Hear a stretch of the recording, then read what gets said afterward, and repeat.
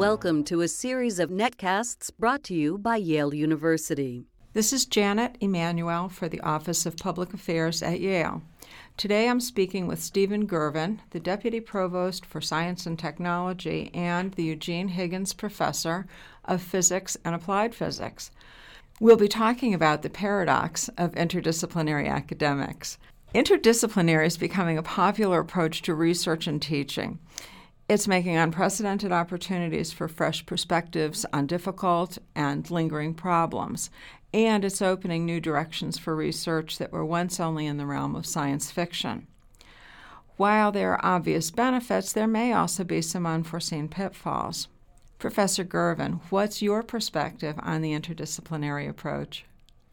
So, Janet, that's a very interesting question and one that we wrestle with as we try to help science advance at Yale. The reason that it's complicated is that fields evolve. So, for example, we have a system of organizing science around discipline-based departments, but disciplines change and evolve with time. So 75 years ago, there was no such thing as electrical engineering, and it was a field essentially invented by physicists. Of course, we physicists tend to think that we invent everything, but I think it's true that we essentially started electrical engineering, and then it became a discipline in its own right, and departments sprang up around the country and the world. And they went off and did things that physicists stopped doing. But nowadays, there are new things happening at the interface. For example, work here at Yale on quantum electrical engineering, bringing the laws of quantum physics together with the experimental techniques of electrical engineering. The other complication is that, and especially important in training ourselves for our research and training students, how do you become interdisciplinary if you don't already have a discipline? Does that make any sense? In some sense, you need to have the experience of going very deep in one subject, up to the frontiers of some discipline and learning its central techniques before you can broaden out and start interacting with other areas and bring that knowledge of how to do deep things to a broader context. How is Yale bringing this approach to the students so that they're both getting the breadth of the interdisciplinary approach, but the depth of the discipline that goes along with being able to study effectively? Well, we have a number of programs in which students can, for example, graduate students can apply to be admitted to a particular discipline-based department, but then actually do their degree work within a center which is connecting several different departments. The BBS program, for example, is an umbrella organization in which the biological sciences students can apply, but then they can end up they apply centrally, but they can end up in neuroscience or biophysics or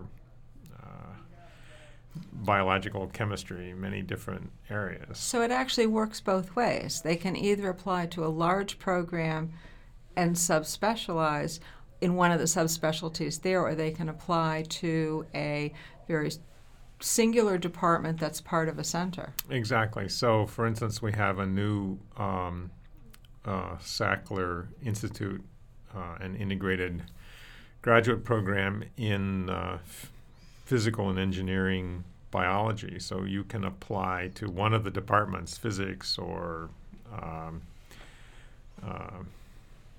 mechanical engineering or molecular biology and biophysics, be accepted by that program.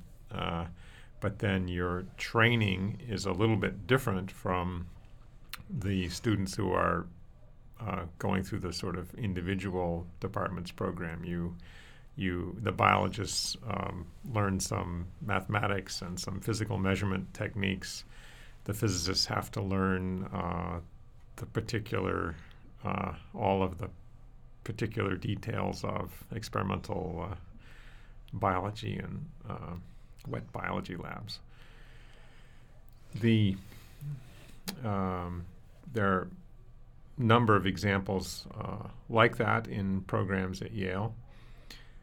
I thought I might discuss some individual examples of research that's going on. I myself am a theoretician. It's easier for theoreticians to sort of flit between fields. We just need a new sheet of paper and turn around and face some other direction.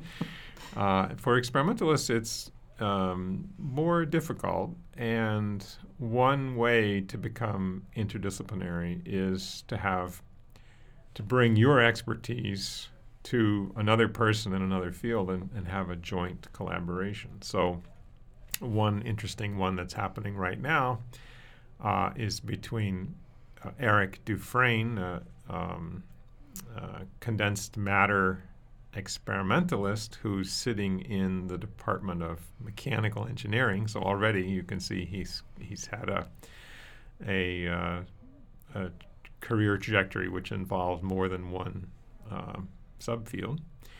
And he's collaborating with Paul Forscher from MCDB, Molecular, Cellular, and Developmental Biology. Forscher is a neuroscientist, and Eric is an expert in optical techniques and has a fascinating system called an optical tweezer, which is a beam of laser light with special properties that can be used to actually gently tug on small probes and even individual molecules. And Forscher has expertise for studying the how neurons in your brain end up getting connected to each other and how they know how to find each other. And together they're doing something that neither one alone could do. So Eric's optical tweezers can be used to grab onto a dozen individual microscopic plastic spheres that have had particular proteins coated on their surface which activate or deactivate neurons. And he can move them around with these light beams and touch a single neuron from a sea slug that happens to have unusually large neurons and touch the neuron in 12 different places and poke and pull on it and present proteins that excite or de-excite it.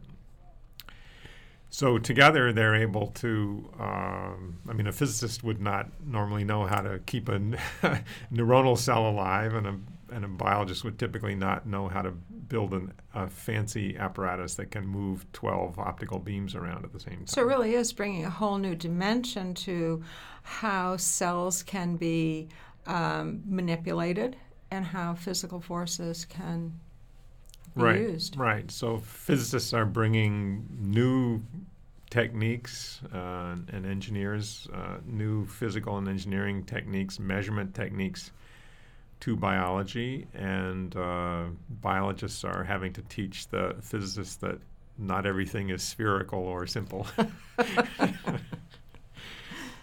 So any downsides to this kind of? Well, you can, I mentioned that it's easier for theorists to flit about between fields. One could become a dilettante and be extremely broad but exceptionally shallow, and that isn't necessarily a good thing. You can assume that because you were extremely successful in going deep in your discipline that it'll be trivial for you to do deep things in a neighboring or other discipline. and you forget all the years of work and mistakes and struggles that were necessary for you to go deep and be successful. So one has to watch out for assuming that you can really do things in another highly developed field by just walking in and starting to do them. How does one teach this to students? To, say, undergraduates as opposed to graduate students who are already based in what they've begun? Right. So that's an interesting and difficult question. Of course, as science progresses, there's more and more things that are central and important that everybody should know. And so, but we still have the same number of hours in a 4-year undergraduate curriculum. So we have to somehow be selective and make available courses for the students that cover the really key core concepts. But we'd also like them to have some exposure, some breadth, so that they get a perspective on not just a subspecialty of their field, but their whole field, and then even the surrounding disciplines, because that's where today a lot of as fields mature at different rates, it's important to keep looking in the white spaces or the blank spaces or the frontiers between disciplines for the exciting research directions.